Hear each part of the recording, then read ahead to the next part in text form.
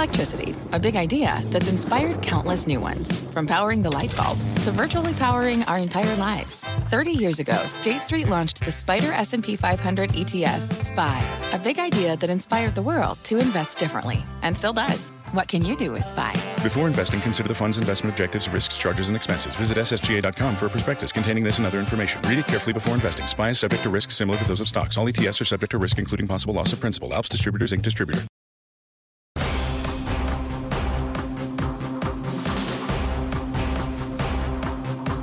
And welcome, everybody, to CNBC's continued coverage of the markets in turmoil. Everybody, I am Brian Sullivan. Just a reminder, we continue to social distance here at work, trying to flatten that curve. Welcome, everybody. As Tyler elegantly says, as he always does, what a week it was. And I think everybody might agree, TGIF. From a markets perspective, was not so, thank goodness, because the Dow falling again. All in all, the week we were up about 13% on the Dow, the best week since 1938. But let's be clear, that is cold comfort. Given what we have seen, we are still down thousands of points from our high just 1 month ago. The Dow losing 915 points today. The benchmark 10-year Treasury note ended kind of where it began, at about 0.7%. When you throw a couple $1 trillion like the Fed is at the bond market, maybe you're going to see a move, maybe not. At least it's stabilized. We'll talk more about that in a moment. What did not stabilize today? Oil, it continues to fall. It is down 5% in the cash session. It is moving around after hours. Oil stocks falling across the board as well today. The average oil stock in the United States is now down 50% this year, and there's a lot more that are down even more than that. All right, welcome, everybody. We've got a big show for you tonight, and options action will be on tonight at 5:30 as well. Very pleased that joining our group who has just been resilient through this, dealing with a lot, and that is Guy Adami, Tim Seymour, Brian Kelly, and we're pleased to also welcome from Crossmark Global Investors, Victoria Fernandez, who is in Houston. We're going to get to all the traders in just one moment, but we have got some breaking news on General Motors, really for the second day in a row, but this is different. Phil LeBeau, what is Trump ordering GM to do? It's the Defense Production Act that he has signed, and it's not one across the board for all industry. It is specific to General Motors and the manufacturing of ventilators. And after signing this or announcing this, or basically putting it into effect, the White House then issued a statement from the president, and he took full aim at General Motors. Remember, he tweeted at Mary Barra earlier in the day saying that they were dragging their heels. He writes, "Our negotiations with GM regarding its ability to supply ventilators have been productive, but our fight against the virus is too urgent to allow the give and take of the contracting process to continue to run its normal course. GM was wasting time." We've talked with a number of people at General Motors about how this whole process shook out, and we'll talk about that in a bit, Brian. But here is what General Motors and Ventec have signed an agreement to do today. Now, again, they had not signed one with FEMA or the national or the federal government, but they have reached an agreement to essentially set up a new manufacturing facility at GM's engine plant in Kokomo, Indiana. This will be jointly run between Ventec and GM, and there will be 1,000 UAW workers down in Kokomo who have said, sure, pay me, I'll go in, I'll help build these, and the production will start in 7 to 14 days. After the DPA was signed today, GM released a statement saying Ventec, GM, and our supply base have been working around the clock for over a week to meet this urgent need. Our commitment to build Ventec's high-quality critical care ventilator, the VOCSN, has never wavered.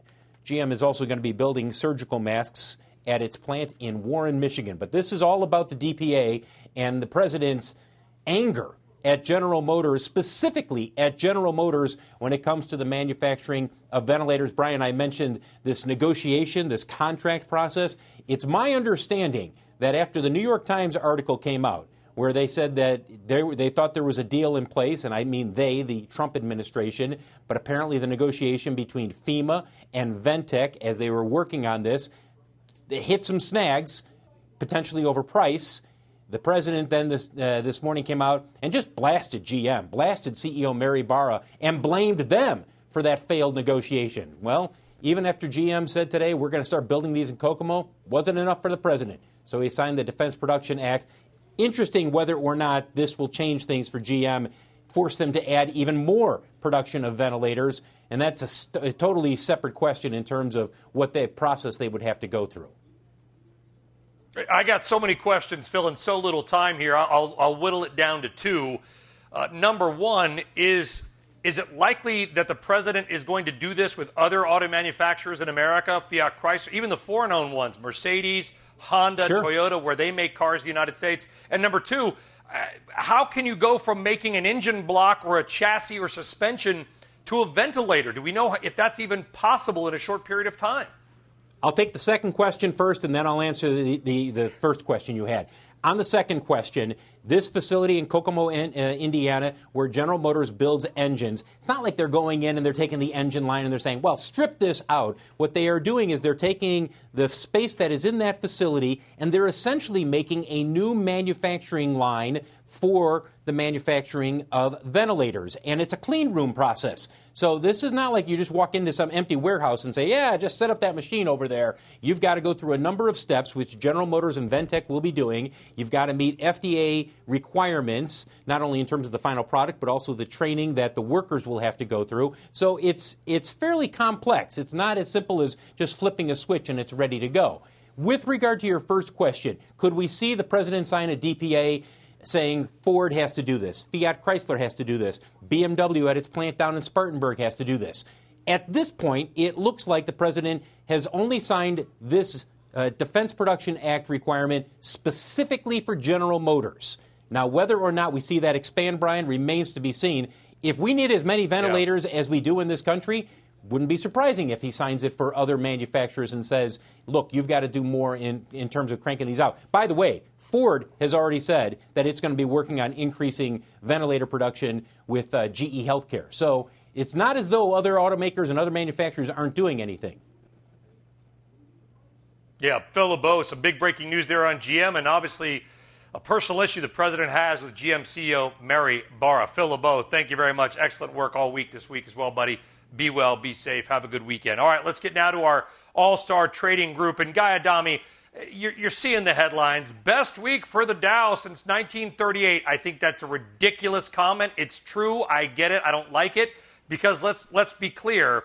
The all clear has not yet sounded, I would imagine. Yeah, and you had major news organizations, in the digital world with headlines, the new bull market and stuff, which is, somewhat preposterous. I mean, technically they're right, but it's so disingenuous. It doesn't really help many people. You just have to look at these weeks sort of in aggregate and say to yourself, all right, and last Friday we talked about this, Brian, we got through another week. Let's see where we are now. In my world, the good news, and I understand that bond volatility is still here, but it seems to be compressing just a bit. That's an encouraging sign, right? And as I mentioned yesterday, the fact that there seems to be a lack of indiscriminate selling in the market, I think is also a good sign. I think we're through that phase. What concerned me all week, and we talked about it all week, was the fact that even with the market having a strong move to the upside today notwithstanding, the volatility index as measured by the VIX basically closed where we ended last week-ish, around 65 or thereabouts, which is it's somewhat disconcerting. It's a word that I've used this week, and it's a word I'll use right now. Yeah, and either the market is going to get more volatile or maybe there's some hedge fund out there floating some positions we're not sure of. Tim Seymour, we're trying to get everything in limited time. What's the thing we should be talking about more but aren't? I think we should be talking about positioning, Brian. I mean, if you think about the deleveraging that's gone on in the market, if you think about equity sentiment, if you think about how underweight people are on an equity long-term basis, if you think about the mass liquidation in bond funds, it tells me that we obviously are at mass pessimism. That may be fair, but if you think about the market and the wall of worry, and historically even during different times during the bull market, these kind of dynamics were actually, when the market was expected to go down, in fact, the expectation here today is that we were supposed to pull back today and that we're probably going to have a double bottom and a test. I'm not so sure that we have to have that. And if you think about the rebalance schedule for the end of the first quarter, it's also a powerful dynamic here. We're probably, I was listening to JP Morgan did a great call on this today. They suggest we're about only 40% of the way through that rebalancing, and that the next 2 to 3 days you could have 65% of it rebalancing, meaning people will have to get higher at their equity benchmarks. I think that pessimism in the market weighted along with this unprecedented $2 trillion stimulus that's come before the recession has hit, which I think is actually excessive beyond what is needed right now, but that may be unpopular. I think this is a very important dynamic for the market. That's the most important thing to me. Market factors right now are the most important. Okay, BK, we've got the $2 trillion relief bill signed by the president. The Fed has announced TARP, TALF, ESF, all the different acronyms, then some, the biggest Fed action in the history of the world. What's the next most important thing we've got to pay attention to? You know what, Sully? I think it's exactly what we started the show with this GM production. I mean, so if you think about what's the most important thing, both just for humanity and for the economy and the market, it's getting people healthy. And so you've now got GM building ventilators. That's going to be extremely helpful, except the president has told us by April 12th, which is Easter, we're all going to be back to work. Well, Phil just told us that it's going to take 14 days to get these lines up. So, you know, I'm not a mathematician, but 14 days from now gets me pretty close to Easter. Why would we need ventilators 14 days from now if everybody's going to be back to work and everything's going to be okay?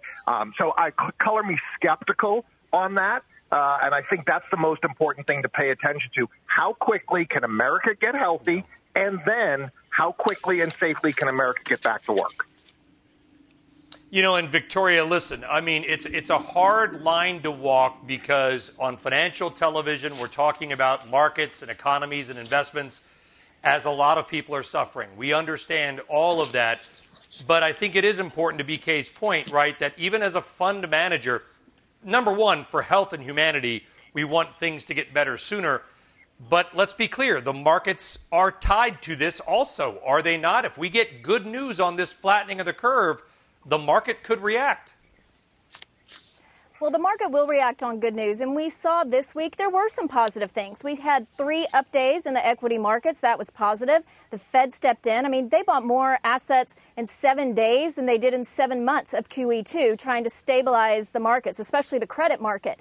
So there were some positives, and we actually saw some investors give inflows to us going into our option strategy. I mean, we have options action coming up next after this, how you use options in this volatility. We saw money flowing into some of our fixed income products. But I think people have to be cautious because it's what you said. There are so many uncertainties going on. We don't expect a V-shaped recovery.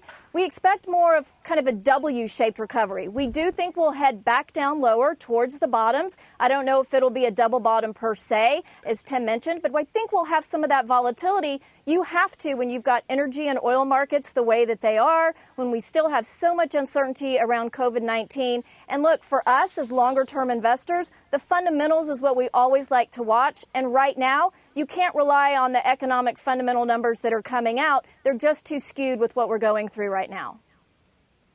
Yeah, they really are. Okay, I want the whole crew to stick around. I want to go to a guest and then come back and get everybody's comments more on the markets. Let's welcome in now of Jefferies, macro strategist David Zerbos. David, it's a pleasure to talk to you again on CNBC. I wish it was under better circumstances.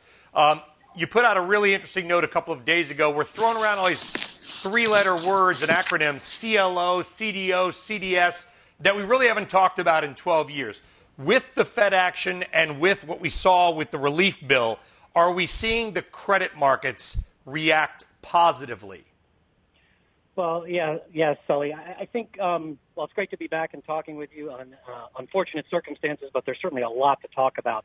I think instead of getting caught up in all of these acronyms, it's probably easier to just explain to the viewers that the top end of the credit structure, the AAA stuff and the IG stuff, the Fed is able to come in and lend against that pretty easily with its mandate. As you get into high yield and you get into CLOs and you get into private label CMBS and non-agency RMBS, these are places that are really, really struggling. And I mean really struggling. Even the top end of those capital structures and the structured credit are seeing some extraordinary moves. So I think what you have to kind of put in perspective is the Fed can do a lot to fix well-functioning and fix balance sheets that are in a pretty good place. But when it comes to things like the energy patch or what we're seeing in the leisure and hotel business, it's going to be really hard for the Fed to do anything there. This is a place where the balance sheets are pretty levered. The guys have a lot of hair on them, frankly, and a lot of vagaries in how to look at the future. So this is not a place where Fed policy really helps that much. And it really comes back to what your guests were saying earlier about clarity on when people can get back to work. And that's going to be the sort of crux point for the market, if you will. That's where we're going to see defaults. We're going to see ugly stories. We're going to see lots of layoffs. We're going to see lots of problems. But what the Fed has done in the IG market and the investment grade market, phenomenal. And when we saw a great reaction to that this week. I will say, though, I am a little disappointed that we're still sitting right around 2,500 in the S&P when we've basically done QE2 in almost a week. It's kind of depressing, honestly. I would have thought better, and the fact that we haven't gives me a little more pause for caution on the idea that we've got to go down a little more. You probably have your own data, David, but I saw some data, and I'll get the traders to comment on this when the interview wraps, too, which is EPFR put out $235 billion was put into money market funds in the last week. There was $135 billion put in, I think it was, the week before that. We're talking about $400 to $500 billion effectively going into cash in the last 2 to 3 weeks. Is that that's bullish, right? Is that the wrong move, or is that ultimately bullish? I don't think that's the wrong. I mean, a lot of people are basically liquidating risk assets, and they need to go somewhere. So where are they going to go? They're going to go into the safest place they can go, which is the money funds. And so I think you're seeing people park it there and just get liquid, get cash, and get ready for whatever they're going to do next. And that may be launch into some of these riskier places once they can get some clarity. So I like the idea that we saw massive equity outflows from retail. That's a positive sign. That usually means we're closer to a bottom. I like the idea that a lot of people have gone to cash again, usually closer to a bottom. I do worry, and this, I don't want to get too technical. I do worry a little bit about the risk parity strategies. There was a big article this week about how China cut its allocation to that. And you remember we had that period where both stocks and bonds were going down at the same time last week. And that was really this is really a strategy that has trillions allocated to it. It's sort of people levering up fixed income as a hedge to long risk assets.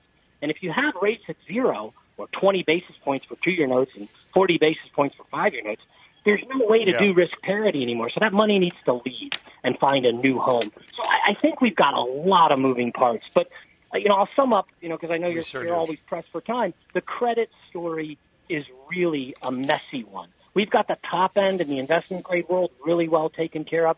We've got some people without respirators in the more exotic and higher leverage spaces in the credit markets, and they're not going to get them anytime soon. Yeah, there's going to be a lot of defaults, according to S&P, Moody's, and Fitch. David Zervos, always appreciate your views as well. Best to you and your family over the weekend. We'll talk to you soon here on CNBC. Thank you very much. Tim, I heard you saying bullish. I mean, I guess, unless that money needs to be used for something else, that money will likely come back into the equity markets. The panicky nature of the response here, and it's been appropriate because coming into this, part of where we are is where we came from. I think about how grossed up both the professional community and arguably even the margin that has been extended to retail investors. And that's part of the impact of the massive deleveraging we had. That's why we went down 35% peak to trough almost overnight. And we all know the velocity. We all know what that meant. But when I look at where we are now, and one of the reasons why we've had this snapback rally, especially in investment grade credit, and I've been talking about credit all week. First of all, that is bullish. And it doesn't mean that the high yield space won't get sloppy and doesn't remain sloppy. But I do think that, we've gotten to a place where relative to itself, relative to other periods in history, relative to the financial crisis, which happened at a much slower pace, I think, the way the markets have reacted and positioning is very important. People think there's going to be another March 2009 after a November 2008. And I'm not so sure we're going to get that. I'm not telling you the world is in a scary, scary place in financial markets. We know it is health-wise. But I think right now EPS downgrades of the S&P don't really matter. What matters is liquidity. What matters is positioning. And then we will start to sort through 3Q and 4Q when the time comes. Victoria Fernandez, do you have clients that are still calling you and saying, I want to sell into this rally? And if so, what are you telling them? We do have some clients that are wanting to sell, but we keep telling them, look, the last thing we want them to do is to try to time the market. That never turns out well for investors if you look historically. We're really encouraging them, if they want to up their cash position just a little bit, we're fine with that. But try to stay invested and actually use some of these volatile moments that we're seeing in the markets to add to names in our portfolios. That's what we're doing on both the fixed income and the equity side. But I do want to say that on the fixed income side, yes, things are a little bit better. Spreads are not widening out like we saw at the end of last week and the beginning of this week. But the liquidity there is still tight. There's still issues going out there and trying to buy or sell bonds in the open market. So we need to be cautious there in that arena. All right, Victoria Fernandez, Tim Seymour, Guy Adami, and BK. Guys, I look forward to the day we just have a normal roundtable. That will happen soon, I promise you. It is going to happen, guys. Appreciate everything. Thank you very much. All right, coming up after the break here, what corporate insiders have been buying their own stock? They could be a good sign of maybe a bullish view. We'll tell you this much. We got a list of the top 5 companies where the insiders are buying, and the number one buyer is a big name you know who hasn't bought since his own IPO. We're back with the names right after this.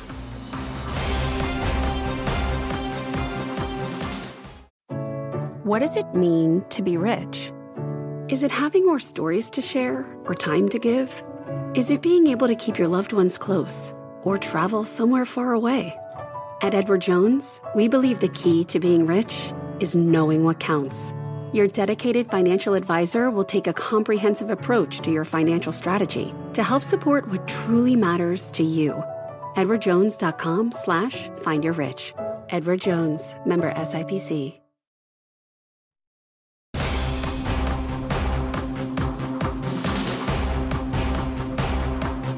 All right, welcome back to CNBC and Fast Money.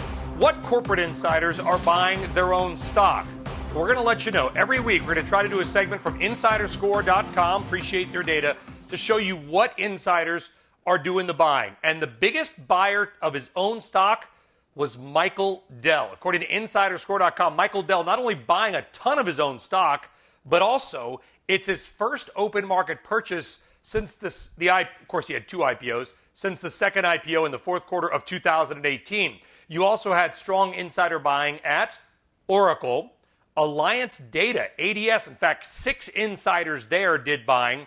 CIT Group and Equity Commonwealth. There was a Wall Street Journal story. 2,800 insiders bought their own stock for about $1.2 billion in the past week. But according to Insider Score, it was Dell, Oracle, ADS, CIT, and Equity Commonwealth whose insiders stepped up and bought the most of their own stock. Guy Adami, is this something that you would look to? I mean, a sell program can be automatic. Do you look at corporate insider buying as a kind of a sign? 100%. We talked about this weeks ago when we had a discussion about what are you looking for to see some semblance of normalcy and potentially a bottom. And that's one of the things we mentioned, Brian. And all we have to do is go back to February. I want to say it's February 8th, 2016, but I'm probably off by a couple days. But it was that day, if you recall, the S&P bottomed out around 1810. But it was also on that day that Jamie Dimon announced he was buying back whatever amount of stock for himself. I think J.P. Morgan was trading around 53 or so at the time. So I absolutely think that's an encouraging sign. It's anecdotal, but it's not a bad thing for sure. BK, any of those names stick out to you? If Michael Dell is stepping in and buying a bunch of his own stock, that might say something. Yeah, it's kind of interesting. I mean, I agree with Guy. This is actually put this in the win column for the markets. Michael Dell coming in, if you look at how he's played kind of the market game over the last couple of years, he's done it phenomenally well by taking his company private, taking it public, going back and forth. So, that to me sticks out as, all right, we've got one thing that's telling me there's some confidence among CEOs. I'd like to see a lot more, but this is a good start. All right, dude, you're getting a Dell. BK, thank you very much. All right, coming up after the break, our gang is with us with your playbook for next week. Stick around. Every day, thousands of Comcast engineers and technologists put people at the heart of everything they create. Like Oluseyi, a Comcast engineer who grew up bonding with his dad over sports. This inspired him and his team to create AI Highlights technology that uses AI and machine learning to detect the major plays in a sporting event. So millions of fans have a way of catching up on their favorite sports. Learn more at ComcastCorporation.com. What's on the horizon for financial markets? At PGIM, it's a question that over 1,400 investment professionals relentlessly research in pursuit of your long-term goals. Specialized across asset classes, but united in collaboration, our teams provide global and local expertise. Our investments shape tomorrow, today. Pursue your tomorrow with PGIM, a leading global asset manager. I want to thank the All-Stars, Guy, Tim, BK, and Victoria Fernandez. Thank you all, guys. We'll see you next week. Options Action is coming up next right here on CNBC. We'll see you back after this break.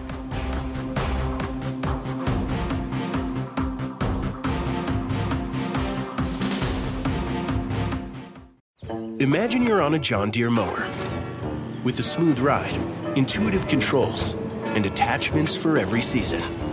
You just have to get in the seat. Learn more at johndeere.com/get-in-the-seat or visit a dealer near you.